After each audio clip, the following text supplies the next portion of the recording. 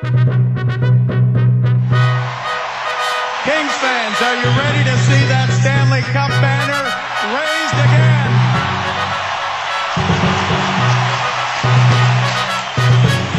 Welcome back, guys, to the Bannermen. This is episode 21, and today we become old enough to drink, and if the NHL playoffs keep going the way they are, we're going to need a ton of booze to subdue the anguish. How are you today, Vardy? I'm good, buddy. I'm happy to be here in the honorary Tony Granato episode 21. The first episode of our second off-season as a Bannerman. Almost coming up on our one-year anniversary here soon, guys. It's pretty exciting, man. We got to throw some kind of party where it's just me and you, maybe on a podcast, partying it up. First thing before we get started today, guys, we want to touch on last episode, kind of a errors and corrections moment for us. We talked about Slava Voinov begrudgingly. We covered that topic. I don't think we were very excited to do so. And one thing we did say incorrectly was that his charges were dropped. And I want to thank Ellie on Facebook who contacted me and let me know that that was an oversight on our part. The charges were not dropped. In fact, Voinov pled no contest, which is in a court of law almost admitting guilt without admitting guilt. So we just wanted to clear that up. It's such a sensitive topic, Vardy. It's such a kind of an issue where you have to tiptoe around that we felt that we should probably address that. Yeah, and I think beyond that, we do our best to get our facts right. I think, we're not employees of the team or anything. I mean, we're fans, but we're trying to be as accurate as possible. And I think it's worth mentioning if we get something wrong, and we don't take any offense to it. We appreciate any conversation that people are willing to start with us, whether to correct us or to just express frustration with our opinions or just tell us that we think we're stupid. Not that she did that. In fact, she approached us very, very respectfully and educated us a bit. And we're always welcome to that because, we're human. We're trying to do something here that's fun, but again, occasionally we will touch on serious conversations, and if we get something wrong, we're more than open to criticism and corrections. So thank you for that. Yes, with that out of the way, thank you for listening, Ellie, and we always welcome your feedback. Back to my opener and all that alcohol references to alcohol I made. It's connected to the Vegas Golden Knights. Once a terrific and uplifting story, but now bordering on nightmare territory, Vardy, because they are 7 wins away from a Stanley Cup. They're in the conference final against Winnipeg, and this is going to be an interesting topic, and I really want to broach this with you, Vardy, because there's a lot of elements to this Vegas story. Like I said, once a good story, a story that everyone can point to and feel good about. But if you're a fan in the NHL whose team has suffered and suffered and suffered, granted, we are no longer those fans because the Kings did recently climb the mountain twice. But if you are, say, a St. Louis Blues fan, for example, you can't be feeling good. For that matter. Right. You can't be feeling good about what's happening with Vegas here. And that's a topic I want to touch on because it is so fascinating. So let me just lead with a question, Vardy. Is this success, this level of success from Vegas, good or bad for the NHL? As a fan, let's say you're a basketball fan, and you hear the story that the Vegas Golden Knights, say, won the Stanley Cup in 2018. What does that make you feel about the game of hockey and the NHL? I honestly don't know. It's very strange. Like, I think if I knew nothing about hockey and I heard that a team that just came into the league, and I'm used to expansion teams in all other sports basically struggling, and now a team that comes in their first season and wins a cup, if that nightmare scenario actually happened, as you called it, I don't know if I was, as a casual fan, if it would make me excited necessarily to watch the game. It would make me kind of question just what the hell is going on with the rest of the teams in the league, I think, and maybe maybe think hockey's a lot easier than everyone than we think it is. Yeah, I don't know if it, like, as a casual fan, unless I was living in the Vegas area and, didn't have really anything else to root for, and, I've been clamoring to have any type of professional team for some time now, and then you have one kind of come along and be successful. I don't know if it would draw me to the game necessarily. I think as if you're a remote hockey fan, like you said, of St. Louis or Toronto or any one of these teams that are kind of long suffering and they've gone through builds and rebuilds and reboots and rewinds and, whatever else you want to think, Rihanna's and whatever else you want to go through. I think you sit there and you're like, what am I missing? What has my team been doing wrong? Because there was an era in the NHL, I think, where you could just buy a great team. You could just pay people. And, I think that's when Detroit did very well. Not to say that they didn't draft well, but like that was the era where Detroit was just picking up a new Hall of Fame free agent every offseason and just keeping the energy going. But what's crazy? Even that didn't work. It worked because once the Rangers or twice. tried The Rangers tried it. The Leafs tried it in the early 2000s when they loaded up with like Neuendijk, Roberts, all those guys. They tried. Yeah. People did try to buy the Stanley Cup. And yes, it worked, let's say, for Detroit in 02 Detroit in 02, Colorado 01. Probably the last two teams where you could say, okay, they just loaded up and won the Stanley Cup. But even that doesn't work. And it's so hard. And I know it's so hard to win the Stanley Cup because we see the margin of error is so slim. Everything has to be going right for you. And it's absolutely bonkers that everything seems to be going right for an expansion team. I mean, it's bonkers on another level, right? Like, to me, it was crazy when the Kings won in 2012 the way they did. Like, that was like everything went right for them. And to the point where had they not won in 2014, I would have maybe thought, man, was that just a magical fluke kind of run that we like went all the way and just everything went right?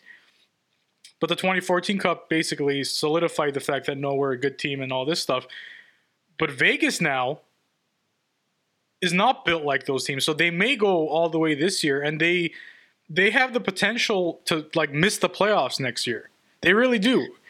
And I'm not saying I think it's going to happen, but you look at the roster again and you're still saying, okay, something's not adding up. Like something is not. See, I think that's where I disagree with you, man. Like, I think now, I think I'd be hard pressed to look at the evidence in front of me and to not look at it, go back and play Monday morning quarterback and look at the expansion draft and look at these players that they got. And aside from maybe the defense, that's still a bunch of second pairing guys, in my opinion. I mean, you look at those forwards and they got decent forwards and they got a bunch of guys who have outperformed. Now, if they, maybe Carlson doesn't come back and play quite as well as he did, but I don't know. I mean, I think everyone else has kind of been close to where they've peaked. You know what I mean? Like Riley Smith and Marchessault, like those guys are playing at a level that we've seen them play before. Maybe They didn't play that way quite the way the season prior to them becoming Golden Knights, but like they clearly played at that level before. James Neal, Perron, these are guys who they're established players who've been able to do that. And if anything, I think it worries me from the perspective of the standpoint of someone who's a fan of another Pacific Division team is how well they're set up to continue to succeed. Oh yeah, because they have one rookie in their entire roster right now, and that's Alex Tuch, who isn't even like a true rookie. Like he played a few games with Minnesota, but they have all these guys that they drafted in the first round last year. I believe they have 30 picks in the next 3 drafts. Right, because that was their whole setup. Right. Because their whole setup was going to be, they weren't expecting to be this good, right? They were setting up to build through the draft because that's what you do. And then gradually 4 or 5 seasons down the line, all these guys develop and they're who you expect them to be. But what do you do when you're as good as you are in season 1 and you already set yourself up with a ton of first round picks going forward, and you have all these guys that are still, waiting to come in and they're legit prospects. So, and their salary cap situation's not terrible for the next couple seasons. No, they're fine. Look, my point is this, is like when you look at that team top to bottom, they do not spell perennial cup contender, or they do not show perennial cup contender Yeah, to I me. get what you're saying. To me, Yeah. like there are teams that win the cup, go to the final, where you're like, man, they'll be back because the way they're set up and everything. Now, granted, should this continue, should William Karlsson be a perennial 40 goal scorer, should Marc-Andre Fleury continue a complete renaissance of his career, should, I don't know, these kids that they drafted, just they hit on all of them, most of them, whatever, yeah, I could see them going deep every year. But it's just, it goes back to just my fascination. I'm completely fascinated with this situation. It is mind-boggling. And reading Twitter, reading news and all this stuff, now you kind of hear people complaining about how, well, what did you expect when, it was set up this way? What do you expect when the NHL did everything? Which is so ridiculous and so I don't buy it. That's revisionist. Like, come on. We, like, last episode, we kind of went in on Vegas a little bit because, well, not because of the team, just because of the way things were happening around the team, which is not a big deal. It's just fan stuff. But point me to one expert, writer, blogger, podcaster, whoever, point me to one that said, no, this team is, watch out for Vegas. I see Western Conference Final in their future. Everyone had them 31 out of 31. They were laughing at them. People were saying this is going to be one of the worst teams ever assembled. And then now, when they have this type of success, it's like, well, obviously, look at the rules the NHL created for them to be. It's stupid. Yeah, no one was complaining about those rules when we were drawing up like expansion draft possible rosters. You know what I mean? Like no one had them pegged to be this good.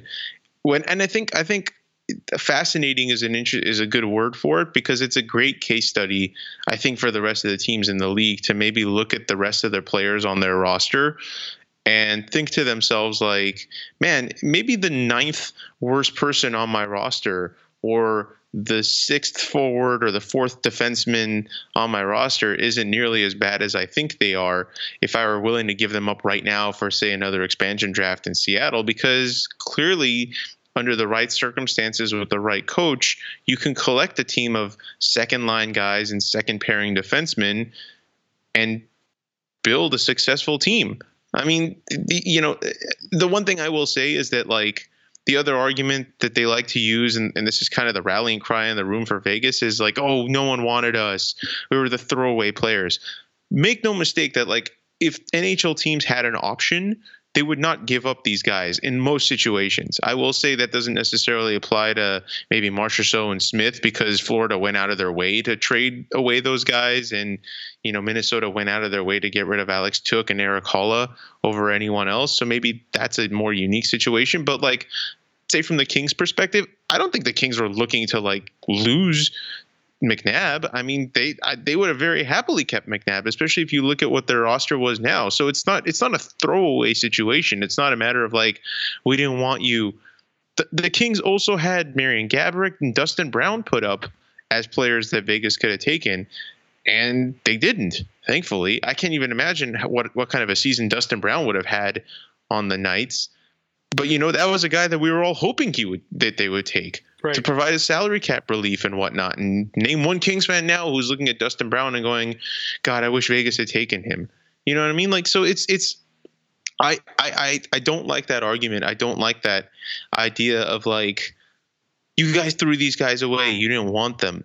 No, that's not how we were forced to give these guys away, because that's what an expansion draft is. If you had told us like prior expansion drafts that we could protect 14 players or something like that, then guess what? You would get, Kevin Gravel from us. You wouldn't get McNabb, or you wouldn't even have the option of getting Brown or Gaborik or any of these guys who are actually named players.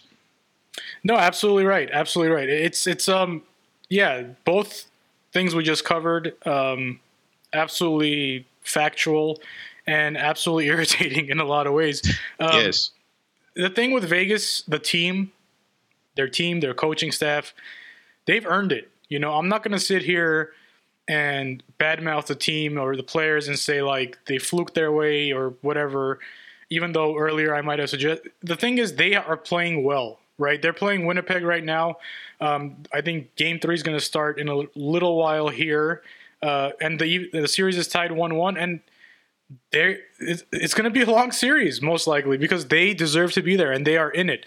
Now, when we say nightmare territory, let's just clarify a few things here. We don't want the Knights to win. This is strictly from a Pacific Division rival standpoint. This is strictly from just because we feel like nothing is making sense, and it would, maybe make a little sense if they get eliminated at some point. Whatever. We are rooting against the Vegas Golden Knights here. Part of it is because of what we talked about last episode. Part of it is because of our loyalty to the Kings.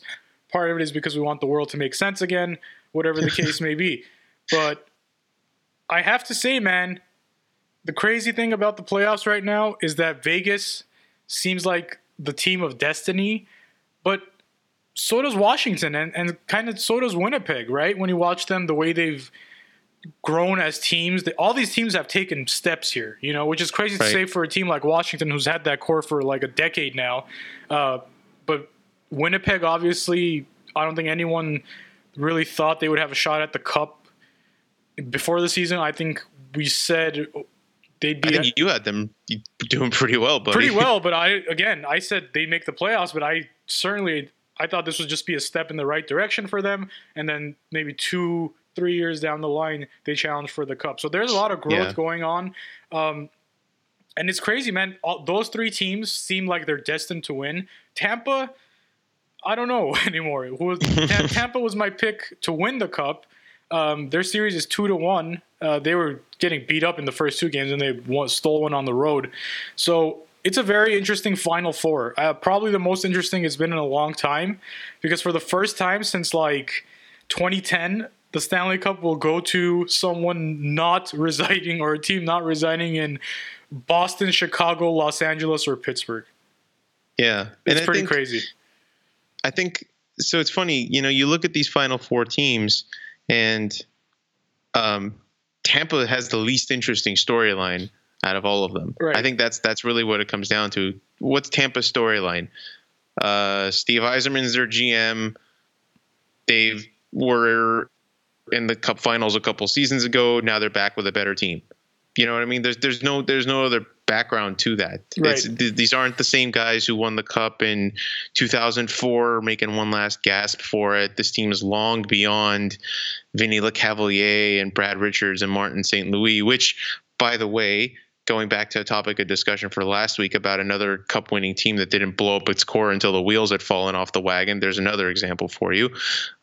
So I think Tampa has the least backstory versus like Washington, a long-suffering fan base with, I'm going to go out and say this, probably by the end of his illustrious career, most likely the greatest goal scorer in the history of the game, I think, in terms of just pure, unadulterated goal scoring ability. If you have an argument against Alex Ovechkin being that guy, I'll hear out, Mike Bossy, stuff like that. Guys like that, I'll agree. But I think Ovechkin's going to be the upper echelon once it's all said and done. And you talk about the season that they had a couple, 2 seasons ago or 1 season ago when Pittsburgh eliminated them again, and they were just completely disillusioned and had no idea what was going to happen. And everyone was just having talks of like, man, maybe we need to go in a different direction. Maybe it's got to be without Ovechkin or without Backstrom, without these guys. And they just kind of, let the dust settle, came back at it, and now they're back and they've done better than they've ever done.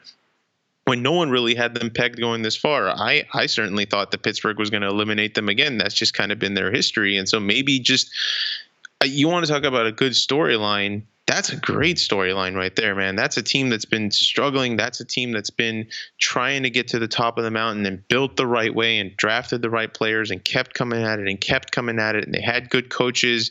They changed good coaches to different coaches. I mean, they've tried at it every which way possible, and they haven't been able to break through with, again, a couple world-class players on their roster. So, yeah, if Washington, made it to the Cup Finals or won the Cup, I would be extremely happy for them. I would be extremely happy for their players. I would be extremely happy for that fan base because I feel like they have earned it. They have waited their lives. They have played their careers, and they've come at it every which way possible, and they have earned it. Winnipeg's the same way. Winnipeg is a team that got moved from Atlanta, went through tons of player changes, moved to a city that had been starving for a franchise since the Jets moved, initially. And they built a fan base. They had the smallest arena in the NHL. They packed it every single night. It's the longest travel distance. They have to go way up north in Canada to kind of get there. And it's a team that's mostly made up of American players if you look at their roster makeup. And yet everyone, all of Canada is behind this team right now because of how well they're doing, and because Canada hasn't won a Stanley Cup since '93 when some stupid team beat a fantastic team to win that cup, and we won't speak of the details of that situation. But these are great storylines. And so when I look at it in that sense, and I kind of compare that to the Vegas storyline of like quote unquote throwaway players and how everything kind of started there with the tragic shooting just around the time when that team started playing and how well they've been doing and being an expansion team, etc. I think that's a great storyline, but I don't think that's enough for me to feel that they necessarily deserve to win a cup over Winnipeg or Washington. I think if you win a cup in your very first season as a team, where does that leave you? Honestly, where does that leave your fan base? To me, it was much sweeter to have the Kings win a cup after having seen them get there, not make it, step back. You build with them. You build that relationship with them, and it's when they finally break through that you appreciate that. If I was a first-time hockey fan in Vegas and they won the cup, I mean, where do you go from there? Or, what is your expectation of this team going forward? Is it cup or bust every season? You have no idea what this game entails. You just think, man, hockey's easy. Why doesn't everyone win the cup? Like that just isn't. I don't know. Maybe I'm in the minority in that discussion. But Greg Wyshynski had an article on that too on ESPN. Just kind of discussing that, like, this is great. It's gotten people interested in Vegas in the Knights, but if they win the cup, it's like, I don't know. It leaves a very odd impression, I think, on the rest of the team and for the rest of the fan base kind of going forward, in my mind.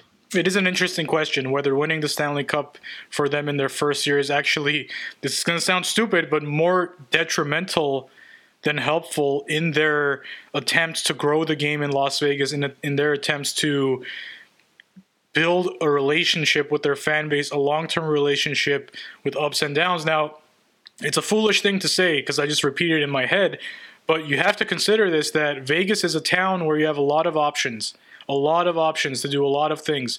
And if you've seen, if you've seen the top of the mountain already on your first try, will you go back to see that same show again? If you know how this movie ends, and it's the best ending of a movie you've ever seen. It's the only ending you've ever seen. It's the only ending you've ever seen. Will you see it again? Will you pay to go through that same thing? It's silly. Again, of course, as a Kings fan, I would pay to see them win another Stanley Cup. We've seen it two ways, the two most polarizing, opposite ways a team can win the Stanley Cup. We've seen it. But you also appreciated it more because they lost so many times. Of course, because that's what I'm trying to say. To me, the 2014 Cup was great, but man, it didn't feel anything like the 2012 Cup. Of course, the 2012 Cup felt like the weight of a mountain had been lifted off of my shoulders. I can't even imagine what it felt like for guys who actually had been, part of that team as players, as, front office guys, as back, chamber dudes for their entire lives. A guy like Bob Miller. I mean, come on, man. Yeah, that's what I'm saying. Right. There's a lot of threads, right? There's a lot of threads going in that tapestry of the Kings' history and all that. Right. And that's really where the difference is. I mean, I don't know if you're suggesting that they haven't earned it. The players have earned it, okay? Like, to me, the players have earned it. I have no issue with them. I have no issue with, their coaching staff, Gerard Gallant. He's been around the game, as long as we've been alive. Right. He's been a part of the game as long as we've been watching hockey. So, again, no issue with him. Maybe a little issue with George McPhee being so close to this thing, given just some of the awful decisions he's made throughout his managing career. But I'm going to say it, man. The players have earned it, right? The players have earned the right. But I do understand, and this is maybe a little pretentious, whatever you want to call it. We're fans, and sometimes we make our own rules in our head. Like, sometimes we say, no, you should, go through tough times before you can have that moment that you've been waiting for. Because we're storytellers, right? In the end, we like the story. We just went through all the stories of all the teams, so it's dicey, man. It's tough for me to say that. It's like, well, the players deserve it, but the fans don't. You know, when you break it down, it sounds really petty, right? You almost want to be like, that's not really what I'm saying, but I feel like there's other teams that are in it that deserve it more. Absolutely. I don't think that makes sense. It makes perfect sense. I'll put it to you this way, okay? If instead of playing Winnipeg, they were playing Chicago on one side, and on the east it was Tampa Bay and Boston, I would honestly say, okay, go for it, Vegas. Do it. Right. Prove all of these other teams wrong. I don't care. But in my mind, I can't look at it and be like, come on, man. Winnipeg, Washington, these other teams are in there. That's where I'm coming from. I could, like, if you put it up to Washington if you put it like Chicago versus Vegas, can you honestly tell me you would cheer for Chicago over Vegas? It's tough for me to say that I would. It's again, there's a whole other thing going on. They beat the Kings in 4 games. Sure. Their writers, their media, some of their fans, squatted down and relieved themselves on the remains of the Kings, essentially. So there's, that drew my ire, obviously. So I am a little biased now. And I am kind of saying, let them lose so those guys learn which is, again, petty fan stuff, but that's what we are. But again, if I break it down, Vegas versus Chicago, I would want Vegas to win because it is the better story, and I love stories. I love narratives like that. That's what makes sports so great. I mean, pick your greatest sports moment. I promise you there is a wonderful story wrapped around it. Right. In any sport, all across the board. So in that respect, I go Vegas over Chicago. But in this respect, the Ovechkin story, for me, overpowers all these stories. It overpowers Winnipeg, as great as their story is, to lose your team, to have your team back. That's a long-suffering fan base, too. They had great teams in the 80s, but unfortunately, every season, every playoffs, they had to meet the Oilers. And the Oilers just smacked them around. Every year you thought it was the Jets' year. Dale Harouchuk was on fire.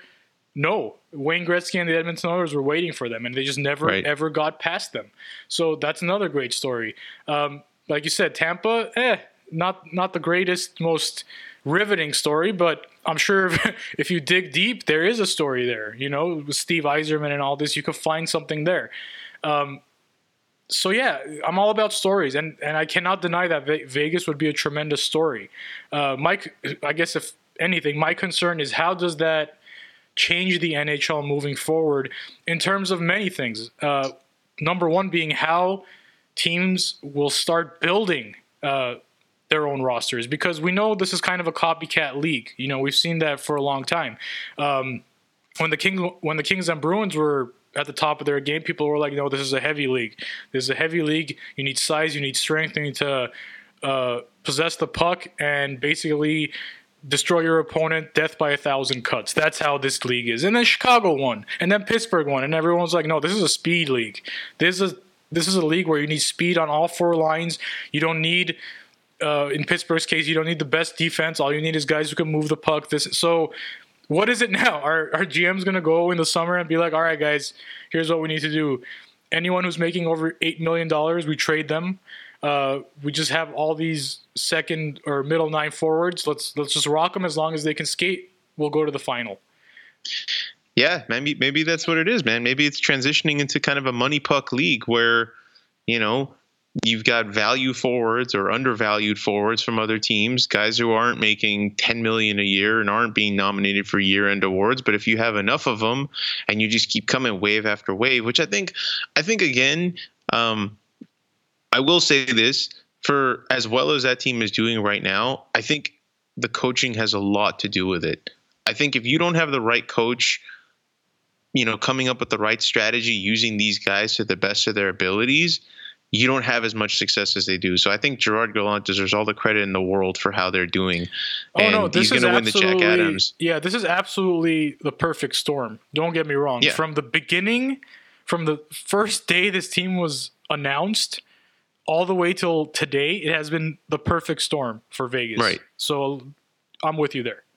Yeah, because I think, not to knock anyone, but the name that comes to mind in my head, I'm like, okay, if it was Todd McClellan coaching these guys, I don't think they'd be doing nearly as well. Todd McClellan's got a much better roster, I think, up and down in Edmonton, and they're kind of not really sure where they're going from one season to the next. So I think a lot of things have gone right for them, and a lot of that's been luck, and a good amount of that has been finding these guys who maybe weren't valued properly by their other teams. And I don't know. I really don't know how it's going to change, but I look at a team like Carolina now, which is the one that is kind of closest to really doing a huge makeover, maybe not blowing it up, but depending on who you listen to, they might be blowing it up. And they've got a new owner who's a bit more hands-on and has a particular idea of what he wants to do, and that may involve cutting, roster dollars and stuff like that. I think that's the type of guy who steps in and looks at Vegas and goes, hey, if they could do it that way, why not us? Because he hasn't been in the game. He has no idea. He's got money, and he's looking to put a decent team out on the ice and not put too much money towards it. And so I think maybe that's a team that looks at their forwards and looks at their players and builds kind of this middle-of-the-road team that is just going to be trying to play like Vegas in a lot of ways. I don't see every other team remodeling it. Like, I don't see teams like, Phoenix, who have been building a certain way, suddenly change gears and try and go a different way. I think a lot of these teams who haven't been very good for the last few seasons have already been drafting players who could essentially fit into that Vegas mold. Fast, maybe a little undersized, skilled players. That's kind of been the direction that the league has been going the last few seasons anyway. I think maybe the only thing that Vegas really makes teams kind of reconsider is our third line guy really a third line guy, or should he maybe be a second line guy, and we just haven't been giving him the right ice time and the opportunity to do that? Like, do we have the next William Karlsson sitting in our roster somewhere, and we haven't been putting him in the right situation, and we think he's undervalued, and we throw him away for a bag of pucks, and he ends up being a 90-point scorer somewhere else. I think that's the big change you're going to see. So I agree with you. I think you're going to see more players get more opportunities at the NHL level. I think you're going to see longer term looks at guys that maybe you never considered giving them a look. I think this is just an example, but I think had Michael Mersch been, in the Kings system starting next year with all the success from Vegas, I think he gets way more opportunities on the Kings than he has right now. Now, granted, that player that I just mentioned maybe isn't the best skater and all that, but that's not the point. My point is the Kings would now be more motivated to take a look at exactly what they have, a real evaluation of the player that they have. Because, again, you look at the guys on Vegas, they were all written off. And it begs the question, how many players like that have come and gone in the National Hockey League's history that could have been impact players, a William Karlsson? And you could say, no, that's impossible. William Karlsson would have scored 40 goals at some point when he got that opportunity. But the point is that some guys never get the opportunity, and they might be a good 20, 25 goal scorer. They might have a game that translates well in the NHL versus, let's say, the AHL, things like that. So it's crazy, man. And that's why this story is probably never going to go away. Even if they don't win the Stanley Cup, there is going to be some change in the way managers think. There is going to be some change in the way that people view rosters, view players, what they have, because the talent gap is getting smaller and smaller every season, with or without this Vegas story. The high-end players and what you would consider a low-end player, the gap between them is shrinking, and it has been shrinking for a long time. The worst player on your team is not light years behind the best player on your team anymore. Right. And I think teams are being built differently now than they certainly were in the 80s, 90s, et cetera. You felt like you had to have a balance at those times. You had to have like your heavy hitting guys. You had to have your defensive defensemen. You had to have your superstars. Like it was like video game hockey where everyone's got like a different role. And if you have to have like a nice balance on every line in order for you to maximize their ability. But I think now it's become pretty clear, especially with some of the newer rules implemented every year to increase the flow of the game, increase power plays and things of that nature, that the most important thing is skating and ability. You got to be able to play. There's no more role for a guy who's just an enforcer and a heavy hitter. If that guy's not putting up points, isn't skating, doesn't know how to be where he needs to be positionally, and isn't contributing on the score sheet, that guy's not going to play in the league anymore. So that's why I think that's shrunk the talent gap a lot, is because you're seeing a lot of these guys drafted now who have ability that you can't necessarily teach and are lacking in other teachable areas, and they're getting drafted later on in the rounds too. Like you're getting 6th round picks and stuff like that are just blazing fast skaters who maybe just can't finish or something like that.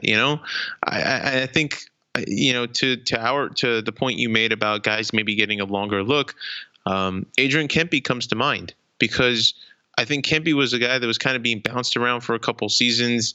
Granted, he's young, but if you looked at like the scoring in the AHL, he wasn't leading Ontario in scoring when the Kings brought him up. He wasn't even close. There was a question of whether his game would translate to the level, whether he was actually ever going to make good on his potential, or if he was just a flashy guy who just couldn't finish. And the Kings brought him up, and he did admirably, and he's never going to play a minor league game again. It's just, and he's going to get every possibility now to kind of break out and keep maximizing and become a better player, which I think now you're seeing that even as he plays in the World Championships now. Like he got selected to Sweden's roster and is doing very well there, and we fully expect him to keep going with that. To build a little bit on that point again about like giving guys longer looks, if you think back to the history of the league, there's actually been even over the last few years, there's been guys that tend to all of a sudden peak at a later point in their career. And the question is, what happened? They finally found their game. It's like, well, no, they've been playing this game. They just weren't given the chance to play it in the right situation. Marty St. Louis is a great example of a guy who late in his career became an absolute superstar player, won 2 Art Ross trophies, won a cup, and was an extremely valued member of the Lightning and until basically he got traded to the Rangers way late in his career. And that's a guy who was undersized and was probably told his entire career that he would never be able to make it in the league, much less be the kind of player that he was. Danny Briere, another guy who like later in his career got bounced around a couple teams and then finally found a spot in Buffalo and became a great player. So I think there's been guys like that, but they've been the exception and not the norm. And somehow they've never really stood out in people's minds as like, man, maybe we should be giving these guys a longer look and giving them more chance to be who they are naturally, as opposed to constantly trying to filter them into a role that we seem to need for our team. I think that's what Vegas does with their team, with their players right now. They're not trying to fit square pegs in the round holes and have a third line that's a checking line, a fourth line that's a bunch of grinders. I think their role is like, you guys can all skate. You guys have played long enough. Go out there and play to the best of your abilities, and we'll build a team out of that. No, agreed. Who wins the cup, Vardy?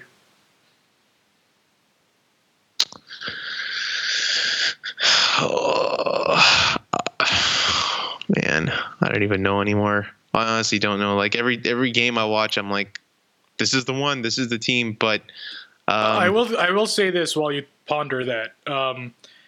They all have, to me, like the same.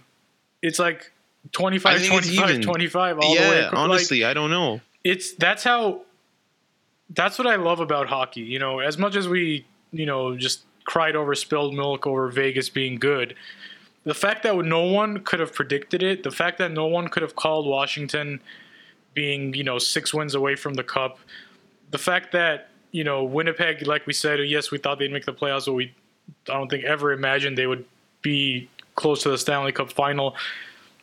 That's why hockey is, to me, and the Stanley Cup playoffs, to me, is the best tournament in all of sports. Because, like basketball, right? Not to go into what's going on in the NBA right now, but the teams that are there are the teams that you probably thought would be there at this juncture. No surprises. If I had to pick, initially I picked Tampa winning the cup, but man, the other 3 teams, like I said, they seems like they have destiny on their side. Something's on their side, like angels in the outfield or something. Something's going on. In my heart, I want it to be Washington, and I think Washington's going to do it. this season. They're clicking on some kind of other level, man. Nicholas Backstrom isn't even in the lineup. I know. I know. And they're looking real good. They lost the last game, but there is something in the water in Washington right now, and it's doing them a lot of good. Yeah, I think I want to believe that. I want to believe that this is going to be the year for the Capitals. I really don't know. I think every game my opinion shifts. So every prediction I've made pretty much thus far has been incorrect. So throw in another one, buddy. Winnipeg. All right. How's that? Hey, man. Is that good? That's just as reasonable as my pick, and just as reasonable as anyone's pick at this point. The sound you hear is brackets busting all over North America because I don't know how many people had at least 3 of these 4 teams in the Final Four. I think a lot of people had Tampa, but the other 3. Yeah. All right, let's talk. This is a Kings podcast, guys. We're going to talk some Kings hockey. All right, let's do it. Or Kings non-hockey, as it were. Drew Kings Doughty. Hockey.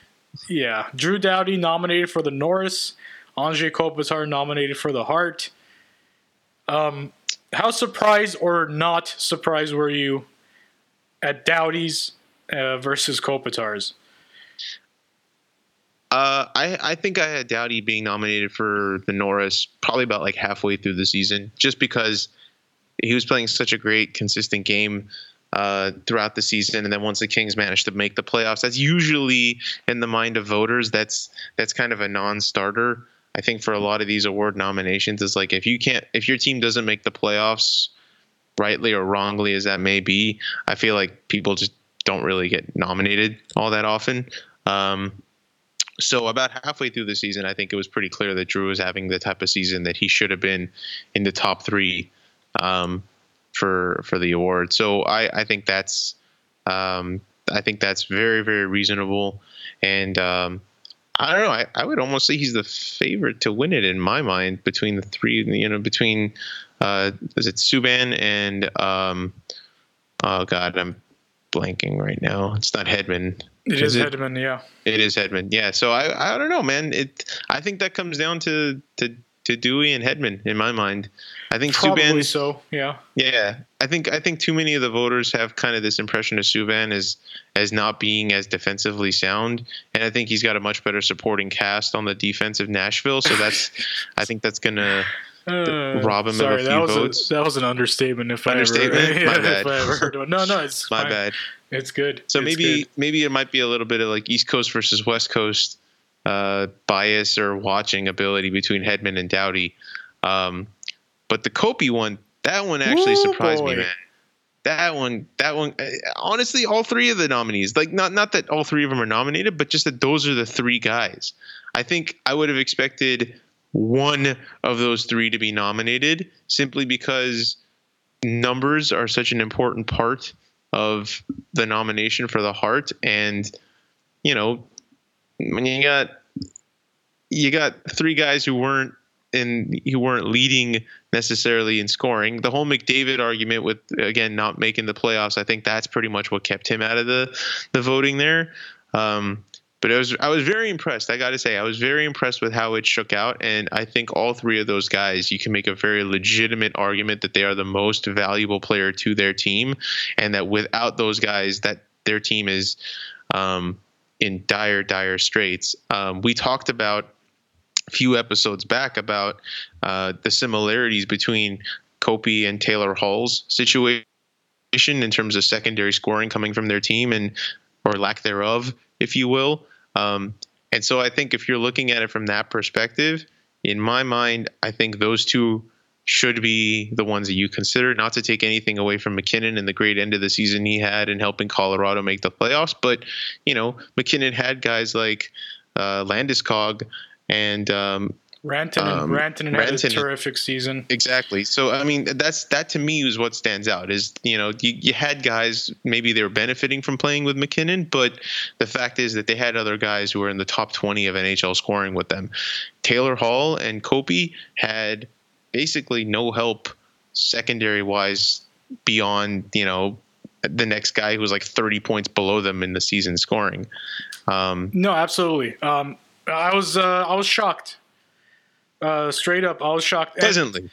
Yeah, pleasantly, because I think it was 2 episodes ago when we both basically flat out said he will not be there in the end as a nominee. We were just so convinced that he would not, and maybe it's just a historical thing where the last king to have that kind of nomination was like Wayne Gretzky in 1990 something, and we just haven't been used to it. And you could throw in all this West Coast bias stuff, all that stuff in there too. Maybe valid, maybe not, but I really thought that he would not be there. I thought he's a lock for the Selke. I mean, you cannot give the Selke to anyone else as far as I'm concerned. I'm sorry to 100%. The other nominee. Like, if he doesn't win the Selke, it's a travesty.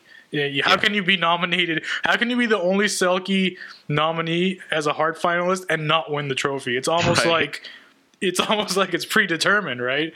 Right. No, but I was very surprised, thrilled, a lot of crying about Giroux, a lot of crying about McDavid. But again, if you just read what the award is supposed to be, if you read the criteria, if you read everything that makes that award, he is absolutely a nominee for that. No question about it. Yeah, and I don't think that you can. I don't even get the idea. The whining about like, oh, they didn't. These guys didn't deserve to be nominated when McDavid and Giroux outscored them or whatever. Because it's not about scoring, right? There's a scoring title. The award is meant to be the person who's the most valuable player to their team, and not to say that Giroux and McDavid are not valuable to their team, but can you honestly tell me that, like, you look at how Kopitar and Hall and McKinnon did for their teams and that they don't even belong in this conversation? Like, it's such an insult that I mean, Kopi is the most balanced player in the top 10 scoring in the NHL, bar none. In every aspect of the game, the guy is present. He's playing in penalty kills. He's playing in power plays. He's putting up more ice time than anyone. He's taking more draws than anyone. I mean, he is present in every facet of the Kings game. And if you take him away, you don't just impact the offense. You impact the entire makeup of that team in every possible defensive situation. And so, yeah, when you look at it that way, he is absolutely the most valuable player in the league. Yeah, in my mind. Think about it. If you take, the Oilers were 23rd best team in the league. You remove Connor McDavid from them, what's going to happen? They're going to become the 30th worst, the 31st worst team in the league. I mean, that's what it comes down to. This season, anyway, you take McDavid off the Oilers. It's not like anything really changes, except they're in the lottery, which they're very familiar with. So that's pretty much what it is. Now, Giroux's case, yes, it's a little different, but his support staff, I think you mentioned that, it was just completely different, right? I mean, between Voracek and Couturier alone, you had basically a 3-headed monster there working there this season. So yeah, if you're nitpicking at it, it's basically you just want your guy to be there. That's the bottom line. You're a Flyers fan. Giroux's your guy. It's like, he should be there. Why is he there? And granted, this is not the first season that Kopitar's been this valuable to the Kings. I don't think we've ever, as Kings fans, even entertained the thought of him being a most valuable player nominee, much less winning the award, which, by the way, I don't think he's winning, for the record. But then again, I wouldn't think he was nominated, so I really don't know. If I had to pick right now, I say Taylor Hall's going to win the Hart, and that's my thought too. Yeah, and it's really going to break the hearts of Oilers fans everywhere. Yeah, which I'm okay with, because the Oilers are a completely mismanaged franchise in so many ways, and that's okay by me. But I don't care. Don't say that, man. You know what they're going to say? 4 cups in the 80s when most of the fan base wasn't born. Yeah, that's what matters. That's what. If I'm still, here's the thing. If I'm still bragging about the Kings winning cups 20 years from now, there's something wrong with me. Okay? It's okay to be proud of them, but to still hold that up as like some sort of a beacon of excellence when you've been gutter trap cleaners for, the last 10 years. Yeah, no, that doesn't fly anymore in my mind. You know what's crazy? It's not just the fan base. It's the team. The team is holding on for dear life. That's the problem. I think their entire development staff is like the 1983 Cup winning team at this point. Yeah. And they will never let an opportunity go to remind you of those cups, right? I think there's been 7 ceremonies in the last 3 seasons about those cup winning teams. I get it, man. It was probably likely the greatest team ever assembled in the NHL, but holy crap, every 6 months, every 3 months, whatever, we have to be reminded in a long and painful way, trotting out. I believe at one point they trotted out every single Oiler who won a cup in the 80s. It's time to let it go, guys. Let it go. Stop making Paul Coffey in charge of whatever, or Grant Fuhr. McTavish and Lowe got you in this mess in the first place. Let it go. Let them be. Move on. I'm tired of hearing about it. The highlights will live on YouTube. Don't worry. No one's going to forget. Just stop. Stop and move on. I know you're not listening to me, Oilers people. And this is coming from a guy who's about as big a Gretzky mark as you're going to find in the entire world. I am a Gretzky apologist. He is the greatest goal scorer in NHL history, Vardy, not Ovechkin. Sorry. We'll argue about this off air. Fine.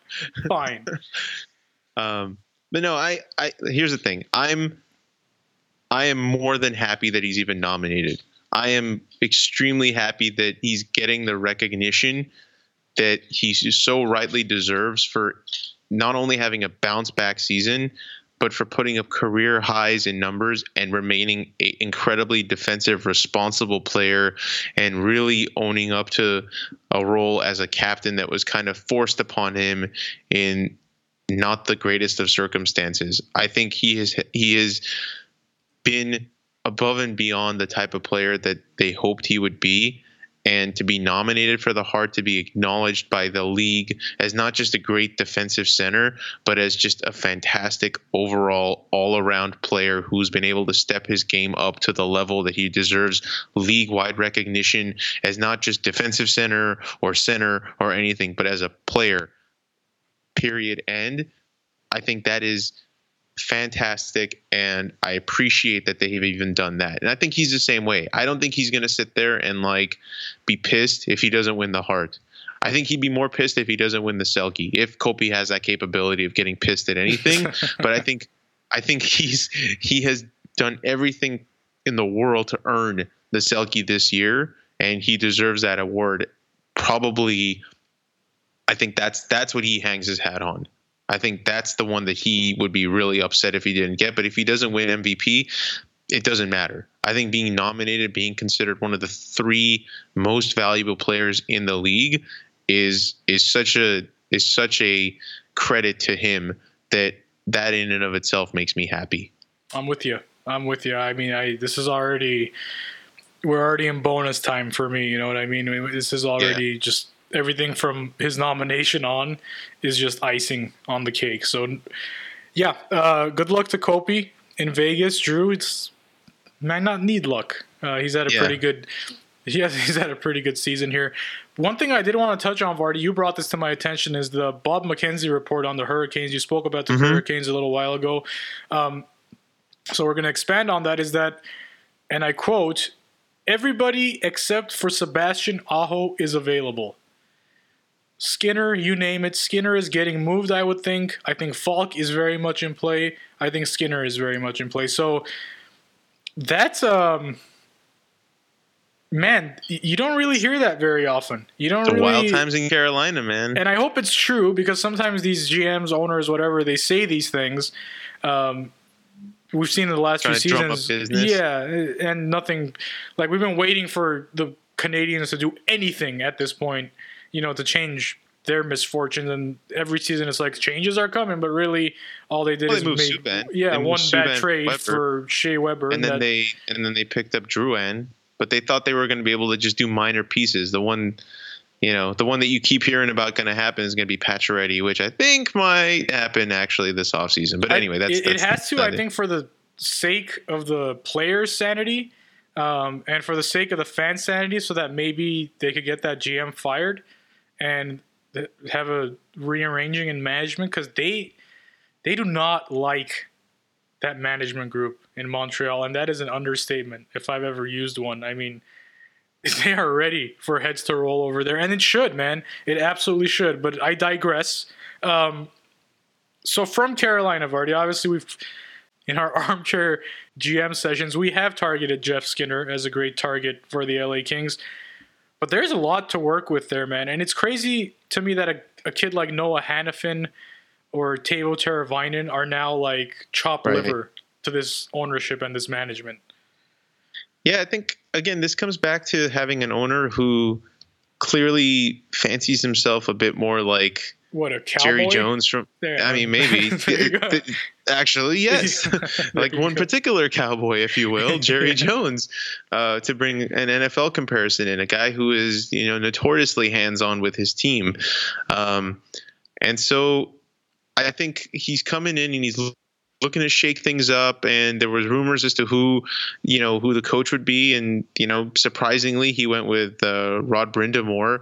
I think surprising, not that Rod Brindamore is going to be a bad coach, but yeah, surprising in the sense that like you thought that this guy was going to reach way out in the thin air and pull out a name that you'd never heard of, versus pick a guy who clearly has a big association with the Hurricanes franchise and was one of their assistant coaches and stuff. So he kind of stayed in house for that one, and then he went with Don Waddell as a GM of prior Atlanta Thrashers fame, and who's made plenty of terrible roster decisions in his history. So I think, and even the interviews that they had with Rod Brindamore, just kind of talking about how his relationship is going to be with the new owner, you can even hear it in his voice that he's like, oh, he'll be there, we'll be involved, and we'll work it out, and he'll tell me if he doesn't like how I'm doing things, but I'll tell him how things need to be done. And I think that's a little bit of wishful thinking on Rod's part, because this guy sounds like he's going to be all over how this team is managed. And if it's not going the way that he wants it to go, he's going to make all sorts of strange decisions and start moving people left and right. And clearly, Bill Peters, who was their head coach from before, got out of a bad situation and landed into a better one, being from Alberta and now being the head coach of the Calgary Flames. And so I think their owner's coming in and is looking to just revamp things left and right and make any changes possible for the sake of putting his own signature on this team and putting it in a way that he wants it to look. So if I'm looking at that roster and I'm looking at it as a GM and I know that that's going on, yeah, I'm going to make phone calls, and maybe this is him trying to drum up business and make it seem like people are available when they aren't, but he's trying to get phone calls going. But yeah, there's plenty to pick at from that roster, which honestly played below expectations last year. They were tops in the league in terms of possession and everything that you would think of. We still have scars in our mind from that one overtime game that the Kings played against them, when they just had this shift where, like, for 4 minutes straight they had us hemmed in our zone, no joke.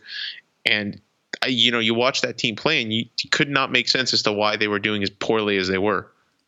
Yep. And the Kings ended up winning that game, if I'm not mistaken. They did. Which is kind of, which should have been a sign of the times, I guess, for Carolina and how their season was going. But it's funny, man. This owner seems like one of those guys who falls into a situation and he just, he made headlines by saying something like this, and now he's just sitting by the phone, and the first time it rings, he's gonna look at the guy next to him and be like, cool, like, this is how it is, Made a trade. So you never know. That's why I'm not taking it totally seriously, although I mean, Bob McKenzie's word is almost gospel at this point. This man is just, he's become like the godfather of hockey reporting. I don't think he's reported anything that's false in at least a decade. But it will be interesting to see what happens. If Jeff Skinner is available, I think you make every effort possible to go after Jeff Skinner. Yep. The guy's 25. His age he's been fits, in this league forever, and he's still 25. Totally. Yeah. Now, what that might cost, I don't know. But if this guy is, if this owner or whoever he's, dictating, whoever he's telling what he wants, if it's going to be a cheap, buy, if it's going to be a low return for Skinner, man, you got to go for it all. And although I highly doubt it'll be a low return by any means. Maybe Right. a roster player, prospect, something like that. But yeah, you have to explore it. You have to at least give your best offer for him, again, because of his age. The age is such an important factor. He's 25, as you said. He's right at the age where the Kings need players right now. The Kings need a bunch of players at that age. Granted, giving one away in, let's say, a Tanner Pearson would maybe seem like a lateral move, but I think it's an upgrade in scoring, should that be the deal. I mean, they've got some great players on that team, man. Guys who just haven't quite peaked yet. If you look at their average age, it's seriously like 23, 24 years old. Guys like Elias Lindholm, Victor Rask on the defensive side. Great players. Jacob Slavin, Falk that they've already mentioned. Noah these are guys Hannafin who is Noah Hannafin, like that's not even a question. Even Brett Pesci's a good player. Yeah. No, they've got guys, man. They really do. They really do. It seems like a very, very curious time to do what they're doing, actually. Because really, the only older guys they have on this team are like Williams, Stepniak. Even Jordan Stahl's like 29. Let's not, to send him to the glue factory yet or anything. Derek Ryan's like 31. This is a young team. I mean, I don't understand. I don't understand it at all. It makes no sense. Like, if imagine inheriting a team like this, you can't really ask for anything better. Just revamp your goaltending, and you could probably make a pretty solid run for it. For the playoffs. You want to talk about a team that's, in my mind, really comparable to the roster that Vegas has. I look at this Carolina roster right now, and I'm like, this could easily be the Knights roster in terms of the players that they have, and like maybe even more so. Like they have more, I think, raw talent on this roster, short of the goaltending, like you mentioned, because Cam Ward, is basically having legs fall off at this point, and Scott Darling wasn't what they hoped he would be. But end to end, this isn't an untalented roster. It's a middle of the road roster who can skate really well. So how come this team's doing so much more poorly than Vegas did when they put up better possession stats, right? It's fluky. It is. Again, it's like it felt like for a long time Vegas was playing without a system. It felt like for a long time Vegas was just feeling it out, where Carolina came in with a very concrete structure. This is how we're going to play. This is how we're going to perform. Curious to see how this coach, Bill Peters, does in Calgary. They certainly can't be worse. That scares me, man. It does. That scares me. It reminds me of like Daryl Sutter, but a little more updated, and that is kind of scary. With that roster that Calgary has, with that back end they have and puck possession being so important. And those guys can move the puck, man. We said it last offseason, but now with this coach, they might really be able to do some damage. And it begs the question, what is the Pacific going to look like? Again, we touched on this before, but it's going to be a crazy division next year. Again. Yeah. And that's not even, discussing that they're probably going to eventually bring in Seattle and put them in the Pacific as well. And then topsy-turvy, bro. Topsy-turvy. Yeah. Yeah. Good times. Another note, I read this earlier. Joe Thornton wants to return to San Jose. Curious. He said he's willing to take another 1-year deal. I'm going to go ahead and say it's not going to be for 1 year, $1 million, Sharks fans. So don't hold your breath on that one. But it's interesting because they do have to deal with Evander Kane. They do have to deal with Joe Thornton. Your brain tells you give that money to Evander Kane. It's the smart thing to do at this point. Jumbo missed almost the entire year, or at least the significant amount of the season. That's back-to-back seasons with ligament injuries for him in his knee. It's probably time, but then there's the other side of it where this guy has been so loyal, 13 years in San Jose, wants to retire a Shark. This is a Dean Lombardi moment, if I ever saw one, Vardy. Do you re-sign the guy, stay loyal, or do you go all in on Evander Kane? Obviously, ideally, you want to do both. But I just don't see Thornton taking that much of a pay cut. Yeah, I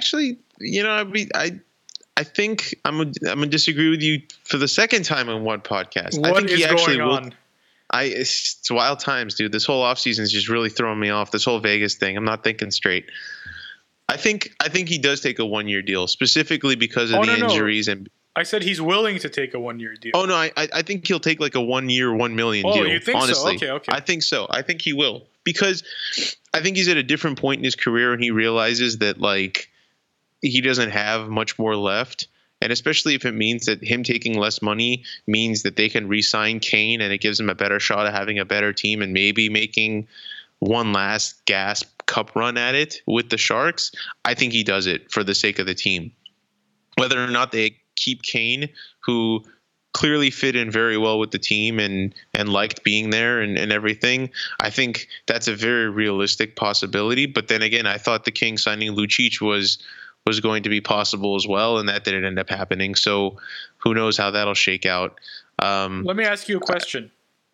Yes. If you're Rob Blake, would you sign Joe Thornton for 1 year, $3 million next year? No. Wow, just like that, huh? I have no interest in Joe Thornton. I just want to remind you that last summer, we were down to give him 1 year, $6 million. Yeah, I agree. That was last summer. Things change. I think this roster has shown to me that they've got young guys coming in who could fill that role for much better and much cheaper than Joe Thornton.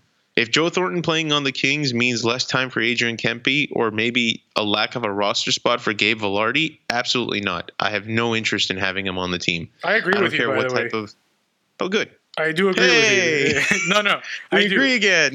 It's because of the situation the Kings are in and what happened this season and the prospect of Vilardi. Absolutely, for those exact reasons you just said, I agree with you. However, let's put the Kings aside. I have a hard time believing that there will not be another team, or 5 or 10, that will give Joe Thornton 1 year at over $3 million. Now, he has enough money. I get it. He's played long enough. I assure you, he probably has enough money where he doesn't need it anymore. But sports, I think he walks around with $1,000 in his beard at all times. Probably. He's probably insured his beard for like $1 million at this point. But a team, I don't know, Vegas, maybe, I don't know. A team who has cap space, who wants someone who could play maybe in their top 6, maybe top 9, I think they'll offer him a year at $3 million, maybe even more. Maybe even more if they value what he brings. The question will come down to, does Joe Thornton just want to stay here, ride it out for the next whatever year or two, and retire a Shark? Yes, I think he probably does. But it's still going to be interesting to see what he asks for. Because look, man, I know you're saying he'll take one times one for the sake of the team, but at the same time, he's been there for that team for a long time. And there's this whole other thing about it where it's like, hey, man, I've been here with you guys through all this shit. And, all I'm asking for is $3 to $4 million on a 1 year deal. And you know what? He didn't do it last season when they could have kept Marleau too, now that I think about it. Right? Like, wasn't that the hang up? Was that they weren't sure who was going to sign first, and then it's possible. I can't remember if it was a cap issue or Marleau really actually wanted a change of scenery. Mm-hmm. But yeah, that's another factor that goes into it, right? It's like he took. I think he's a business kind of guy. He's always struck me as a guy who's just like, hey man, pay me my money. You know what I mean? Like, this is what I'm worth. It seems like he leveraged the Kings against the Sharks last summer, did it not? Oh, totally. Okay. Totally. So there is some savvy there in terms of, like, it wasn't like, you know what, I'm not even going to entertain these other thoughts. We're at this point, the Sharks and I, where we'll just sit down, we'll come up with a number. No, he still had to go out. He still had to do his thing with his agent. So it's going to be interesting. I don't think it's written in stone either way. Yeah. Yeah, I think if I was the Sharks, granted they did better than the Kings did this season, and they got to a certain point and they swept the Ducks and whatnot, I would be a little worried looking at the rest of the Pacific and kind of how things are shaking out and where my roster's going. I mean, they've got guys like Donskoy and Barclay Goodrow and all these other guys that are like in there, Botker, who's been playing well, doing okay. But I don't know if they have a step right in and be a replacement kind of guy for Thornton. I think Couture and Pavelski have been there for a while now playing with Thornton. So it's not like you expect one of those guys to step in and be Thornton right away. They've lost Marleau and Thornton now in 2 seasons, and I really don't know if they have a direct replacement for them immediately in the pipeline. So them and the Ducks, I think, are teams that are going to be struggling a bit in the next few years to transition.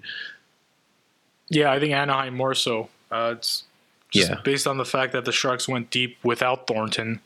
Right. And deep second round. I mean, let's not get crazy here, but they do have more pieces in play that are younger, and they are also coming off. I know it's been a couple of seasons now, but a deep Stanley Cup final run a couple of seasons ago. So we'll see how it shakes out, Vardy. But is there anything else you would like to add to this celebration of our 21st episode, or should we just go get blackout drunk right now at the prospect of Vegas winning?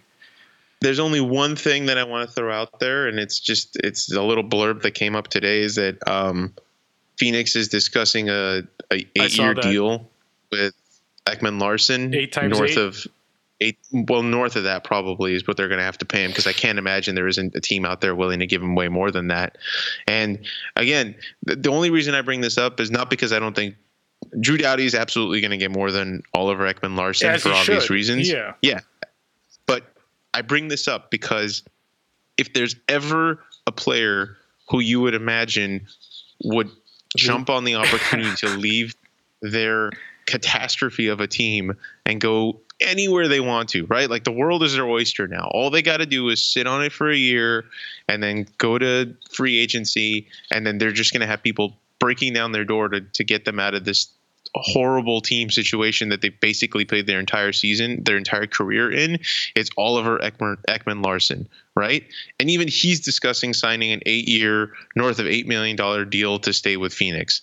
So if Oliver Ekman-Larsson is going to stay in Phoenix, to me, it makes it all the more likely that Drew Doughty is going to stay in LA, if that kind of logic kind of carries in people's minds. Yeah, not that it's a done deal, but I think earlier on in this podcast life, I think I mentioned to you that Carlson and Ekman-Larsson I felt were both going to leave, and that Doughty would be the only one of those big three to re-sign.